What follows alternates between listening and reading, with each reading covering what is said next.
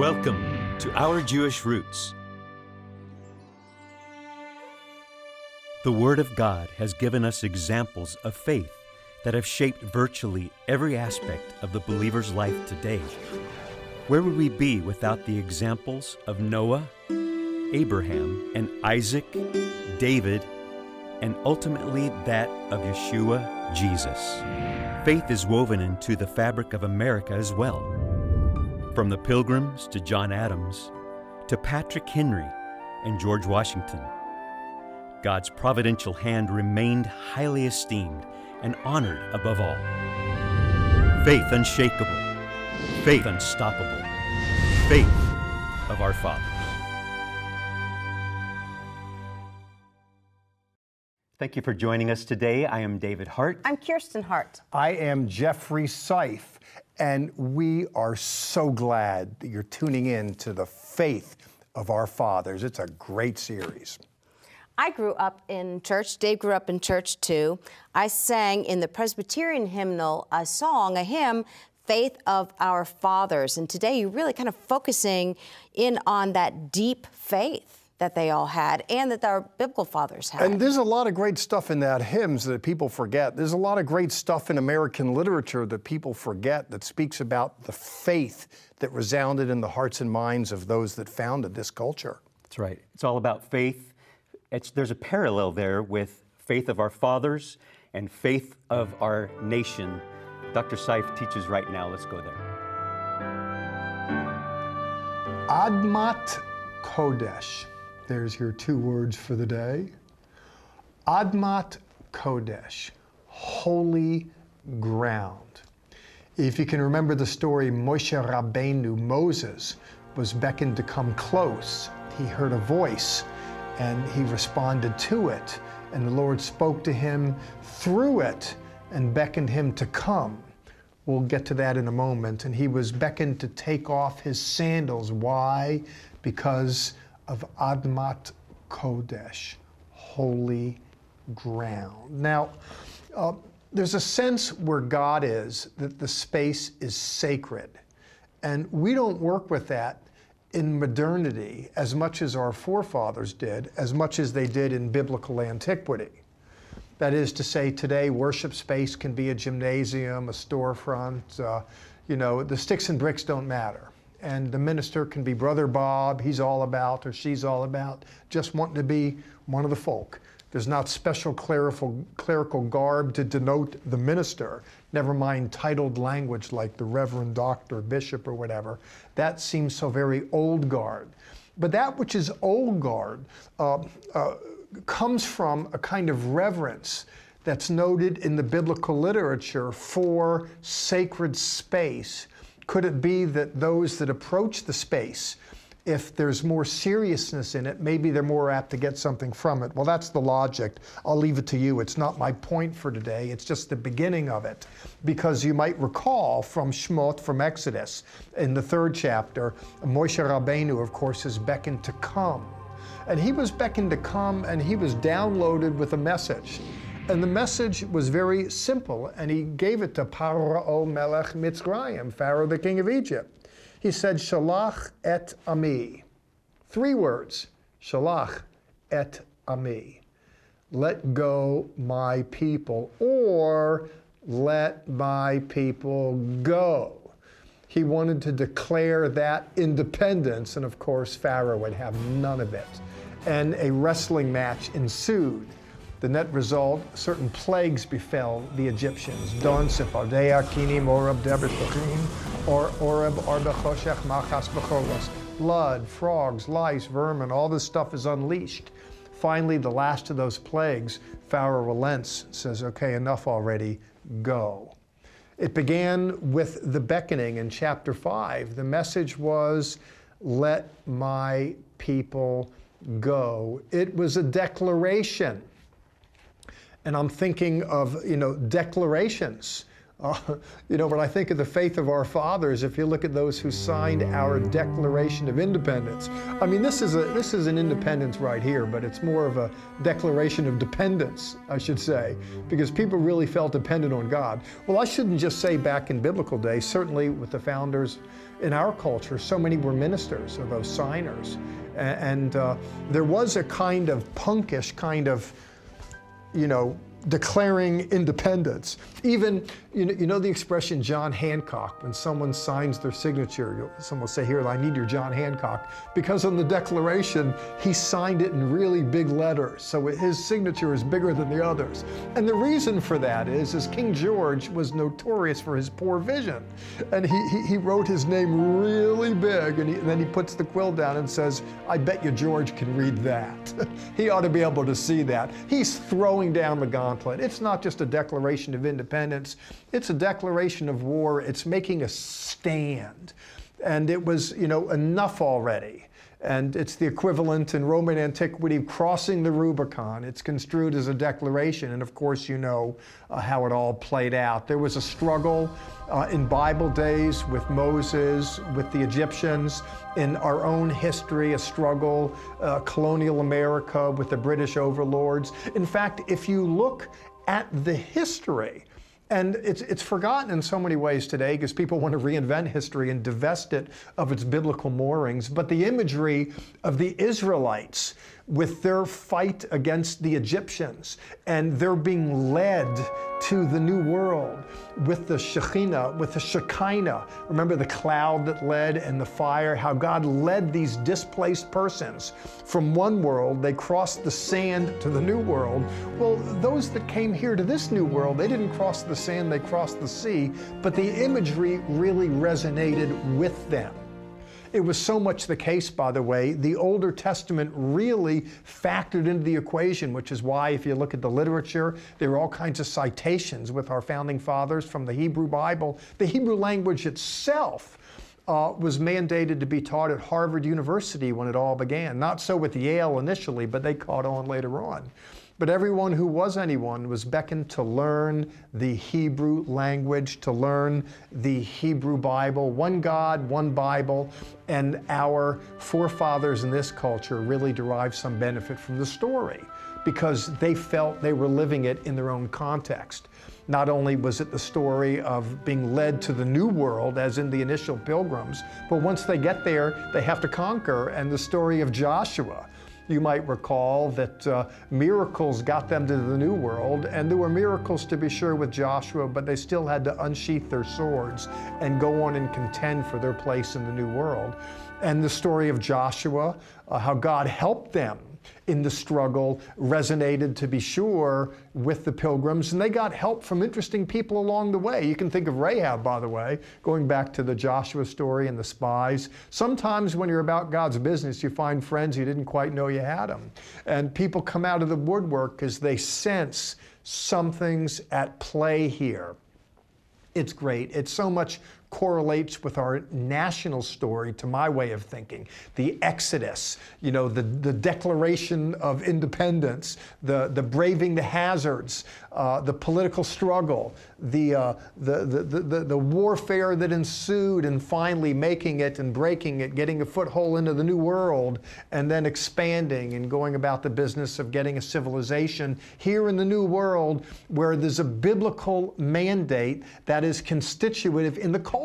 And that's the difference here, by the way. If you look at nation states all over the world, they all sort of began the same way. There's a struggle, and whoever wins puts up the fort and they claims it for their own. But while that could be said here, it's more than that here, because inculcated into the fabric of this culture was biblical mandate, biblical vision. And it's represented in the literature, in the monuments, the art, the architecture, and so forth. And it's not just something that's part of an artistic ethos, but it was part of the fabric of those who were here making a stand in the new world. And we can learn from the faith of our fathers too. If we can carry on some of that, walking with faith, we too can have the success as they enjoyed. And who's the they? Well, I'm talking about those of old. In this series, where I'm speaking about the faith of our fathers.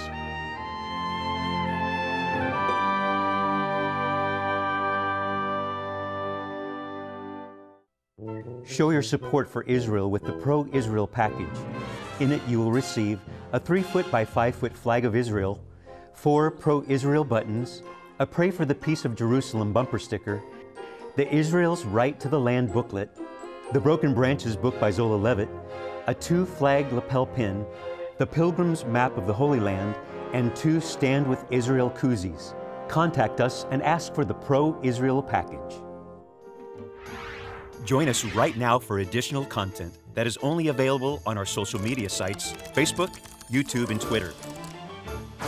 Visit our website, levitt.com, for the current and past programs, the television schedule, tour information, and our free monthly newsletter, which is full of insightful articles and news commentary.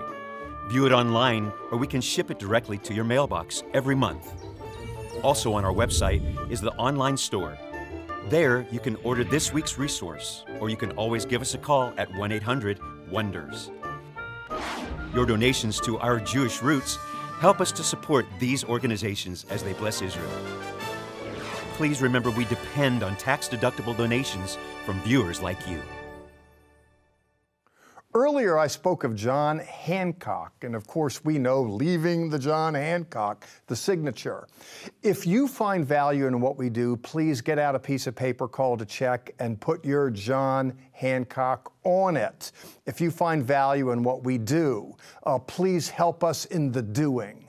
I believe and we believe that we have diminished memory of the faith of our fathers. Help us to tell the story so the world may know. We want you to know that as a ministry, yes, we are a TV program, but we're also a ministry that supports other ministries and those that are in Israel, to be particular. We take 2 tours to the Holy Land a year, but also throughout the year, we give generously to those in Israel. Your dollar supports this TV program, but it also supports the believers in the Holy Land. That's an important part of our ministry, isn't it? I think so. Let's step back in time now to colonial America and consider the faith of our founding fathers. In the formative days of our nation, there were some who thought it important to remain loyal to the British king. Others rejected the monarchy, favoring liberty. Among them, Thomas Jefferson, John Adams, George Washington, Ben Franklin. Patriots all. They would boldly proclaim that the truths of liberty were self-evident and endowed by their Creator. Meanwhile, there were still others in Philadelphia, unknown figures in history, who considered the godly direction of the Founding Fathers vitally important.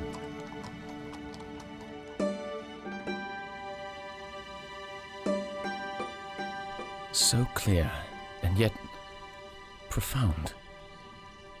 Unless this house is built on solid ground, it will surely fail. But will we recall these precepts? We must.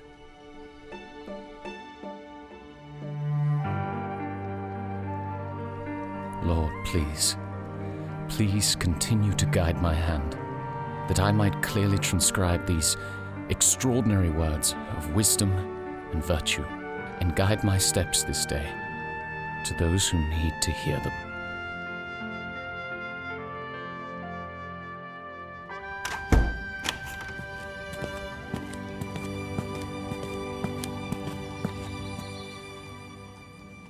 Betsy, as you've probably already concluded, I hold these notes to be treasures.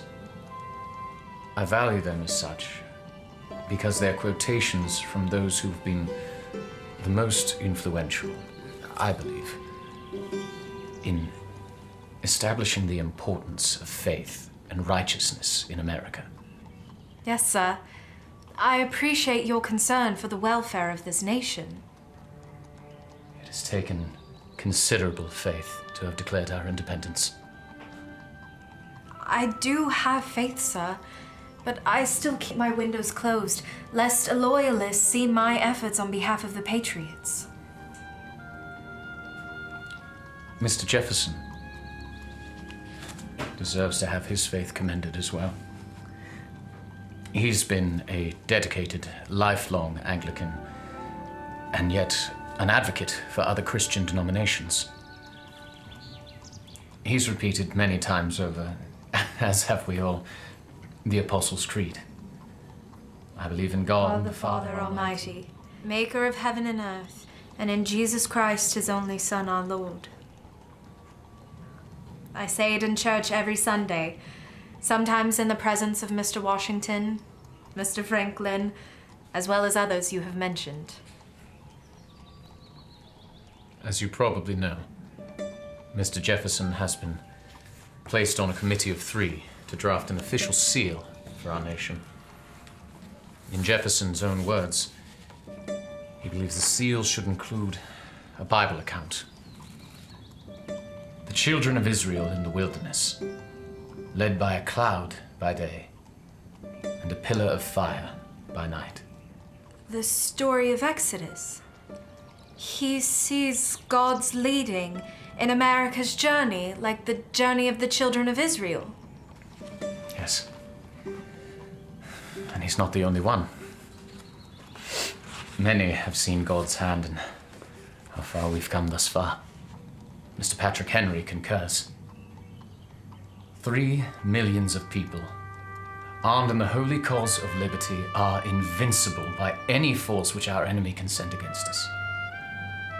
There is a just God who presides over the destinies of nations and who will raise up to fight our battles for us. I do hope, sir, that someday the faith you speak of will guide our every step. That the winds of liberty will billow upon a flag high above us, that all will look towards heaven and honor our rich, godly heritage.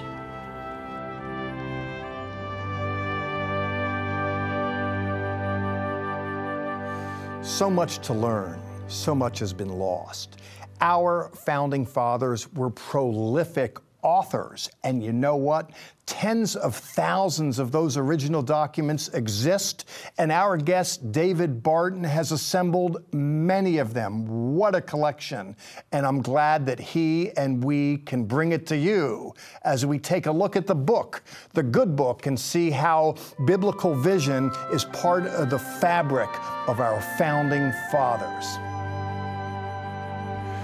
From the halls of Montezuma to the shores of Tripoli. Tripoli? What was the American military doing there? Well, Jefferson sent ships over there because Islamic sea captains were molesting American vessels. So much of history is lost, isn't it? Yeah, the longest ongoing war in American history was 32 years of fighting Muslims from 1784 to 1816. And so in that period of time, 1784, we did not have a Navy. We had a temporary Navy we used in the Revolution. Now that nobody's attacking us, we don't need a Navy. And then we started being attacked by Muslim ships overseas. And so we would sell in the Mediterranean to our partners in actually in Europe. Anytime that the Muslims saw an American flag, that's a target ship. And so they went after our ships. They first killed our guys, but then started enslaving them and selling them back for ransom. And that's how they got a lot of money to finance their jihad, was Americans paying them. And someone said it enough already. It's interesting, I remember Ellison, when he was sworn in as a congressman, he wanted to be sworn in on a Koran, so they boasted, we have Jefferson's Koran. Jefferson wasn't a Muslim, he had it as a souvenir. He was pressing against Islamic intrigue. Well, it's interesting that John Adams is the first founding father to have a Navy. George Washington, 1795, 10% of the federal budget was being spent to pay Muslims not to attack America. So it's a big extortion racket. So in 1795, George Washington said, would to God that I had a Navy able to crush these enemies of mankind in non-existence. They appropriated the money. John Adams built the Navy. He's called the father of the American Navy. But he would not send the Navy against the Muslims because he had negotiated with them. He said, if we attack these guys, it's going to be a long battle. We're not fighting a geographic position. We're fighting an ideology. But when Jefferson took over, the budget is now 15% paying Muslim terrorists not to attack us. He said, no, no, no. So he loaded up the Marines, put it on the brand new Navy, sent it over. We had 5 years of armed conflict across North Africa, and that's where you get the halls of Montezuma, shores of Tripoli, which is Libya today. Yes. We would call it Libya. So Jefferson, interestingly enough, these two guys in 1786, they were both negotiating with Muslims. And at that point in time, Jefferson writes back to the State Department. He said, we created a relationship. I asked the Muslim ambassador, why are you guys attacking us? We've never done anything to Muslims. And he said, well, the ambassador told me that it's required by the Quran, that they have to attack us, subdue us, kill us, whatever. And it's like Jefferson Adams go, wait a minute, you go to heaven for killing people? What kind of religion is this? Yeah. That's when Jefferson went out and bought that 2-volume Quran in London. Mm-hmm. It's a 1764 Quran. He wanted to learn if they really did teach that. And so when Keith Ellison was sworn on that, says this shows the great influence of the Quran on Jefferson. No, this is Sun Tzu, know your enemy. Yeah. Know what your enemy says. People lose sight of history. Well, what do you have for us here today? We finished this episode talking about Patrick Henry. And Patrick Henry, a great orator, that the last quote was from a speech that he gave in 1775. He was part of the Virginia legislature, which, interestingly enough, the Virginia legislature was meeting in St. John's Church in Richmond. And that kind of blows people's mind today, but that was very common back then. And so he gave that great oration. And Patrick Henry is known as probably the best orator among the Founding Fathers. What people don't know is where he learned his oratorical skills. And he learned it by going to church. There's a guy named Reverend Samuel Davies. This is one of the sermons of Samuel Davies. Samuel Davies is called the greatest pulpit orator in American history. As a young boy, Patrick Henry went to his church every Sunday, and on the way home, they would talk about the sermons. And Patrick Henry says, I learned my speaking abilities from listening to the sermons of Samuel. He said that. There you go. And so this is actually an early biography on Patrick Henry. It's done by the Attorney General of the United States, William Wirt. So Patrick Henry is a great figure, but Jefferson was the other one that we looked at in there, and we've already talked about where he was with Islam and the fight on Islam. But interestingly enough, Jefferson, and we heard so many quotes about him, Christ-related quotes, which is an interesting thing. People don't think about that. But Jefferson is the first president to have a full term in the White House in Washington, D.C. First 11 years of the federal government was in New York City, then 10 years in Philadelphia. Then we moved to D.C. And so in D.C., the federal government is in charge of city government, and it still is today. So that's a brand new city. They need a school system. Jefferson actually is chosen as the president of the school board in Washington, D.C.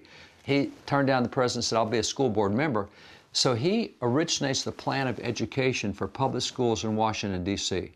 What folks don't realize is that in his plan of education, the two reading books were Isaac Watts' Hymnal and the Bible. Amazing. That's what Jefferson had students reading in school. And Isaac Watts' Hymnal is where we get great hymns of the Christian faith. Joy to the World is one of his hymns. The other thing Jefferson did while he was there is we have a brand new Capitol, brand new White House, brand new Capitol. And so as they move into the Capitol in November of 1800, by December the 4th, it's interesting, the records of Congress tell us that with Jefferson presiding over the Senate and Theodore Sedgwick over the House, they said, let's have church every Sunday in the House of Representatives. That's the biggest room we have in the building. And the Constitution, we don't work on Sundays. That's a Sunday Sabbath. It's called the Sundays Accepted Clause. So Jefferson helped start the church in the Capitol, and by 1867, that was the largest Protestant church in the United States. These are actually sermons that were preached in that church that Jefferson helped start. This says, the imperishable and saving words of Christ delivered in the hall of the House of Representatives. This is 1860. Well, there you go. Yeah, he was really big on separating church and state, wasn't he? And actually, he invited ministers to come preach at the Capitol, like the Reverend John Leland. Jefferson wrote that separation church and state letter. That's taken out of context, isn't it? It is. Because on January the 3rd, 2 days later, he invites Reverend Leland to come preach at the Capitol. And that separation church and state letter, if anybody reads it, it's 233 words long. It's 3 paragraphs. It's simple. And it says, because of separation church and state, the government's not going to stop a religious activity. Oh my gosh, we've got just the opposite today. You know, that's why I'm so pleased to commend you and your ministry. You know, we have the website up to help us understand the faith of our fathers. At the end of the day, we want to tear it all down and rearrange history. Thank you for giving us a window into it. Oh, it's our pleasure. We feel like we should be sharing this stuff with Americans. That's why we try to digitize it, put it online. That's why we do so many books, bring it out so people can get it. This heritage belongs to all of us and something we all should know. Yes, and I believe that. That's one of the reasons why we want to share you with the world. Now, you don't need us to do your bidding, but if you're watching the program now and you're not familiar with our guest today, the website is up there, and I want you to go there, because there's a lot to learn, there's a lot to know, that we have been deceived. We've been tearing up our history. And David, I'm so appreciative of you wanting to help resurrect it. Jeff, my pleasure. Always fun to bring truth back to people. All right, can I be honest with you right now? Honesty. Okay, you ready? We have been singing the Marine hymn for years about the shores of Tripoli, and we had no idea where that took place. But in the beginning of our discussion, we learned the Mediterranean. That's where it took place. People don't realize that America was involved in political intrigue with Islamic invaders early in the game. Well, David Barton mentioned the word pirates. I mean, we don't even think of that as part of our history. And we sing, to the shores of Tripoli. And sometimes it's good to Google things and go, where exactly is that? The Barbary pirates. And, even to this day in that part of the world, you do have nations that are nipping away at ships and kidnapping crews and cargoes and the like. It still exists. And Thomas Jefferson mentioned, and we, just thought this was so fascinating, that he had his Quran, but it was to learn about the religion so that when he's fighting these people for our freedoms, he knew what they believed, right? So that Thomas Jefferson kind of got a bad rap. It really is interesting. And like you, when I learned that some years ago, it was like, wow, there's so many things I didn't know. Here's another one, too. There's the Jewish underpinnings of the American Revolution. That Islamic traders, pirates were seizing assets, but Jews were giving assets. There was a financier, Chaim Solomon. If you would Google Chaim Solomon, that name, U.S. Postal Service, 1976, 200 years after the celebration of independence in 1776, the U.S. Postal Service minted a stamp to him thanking this Jewish financier for helping to sponsor the American Revolution. That's another piece of interesting news, yes? And I had no idea. Right. We just learned something new. Which is wonderful about a series like this is we think we know our history and our Judeo-Christian history, but there's a lot of things we don't know. Jews came to this new world having been so oppressed in the old, hoping to build a better world and a culture that was being founded on Judeo-Christian principles. They knew people had an open Bible, and with it there was liberty to live and to breathe. And Jews saw hope in the new world. Well, we're thankful for everything that you've brought, should I say, to the table with knowledge and wisdom. And we're also so thankful for you, David Barton, for bringing your knowledge to this program. We have more next week. Yeah, Barton's the hero. Well, actually, you are the heroes for helping us tell the story. If you didn't give $1, we couldn't give a holler. Thank you. And a word from Scripture. Sha'alu Shalom Yerushalayim. Pray for the peace of Jerusalem.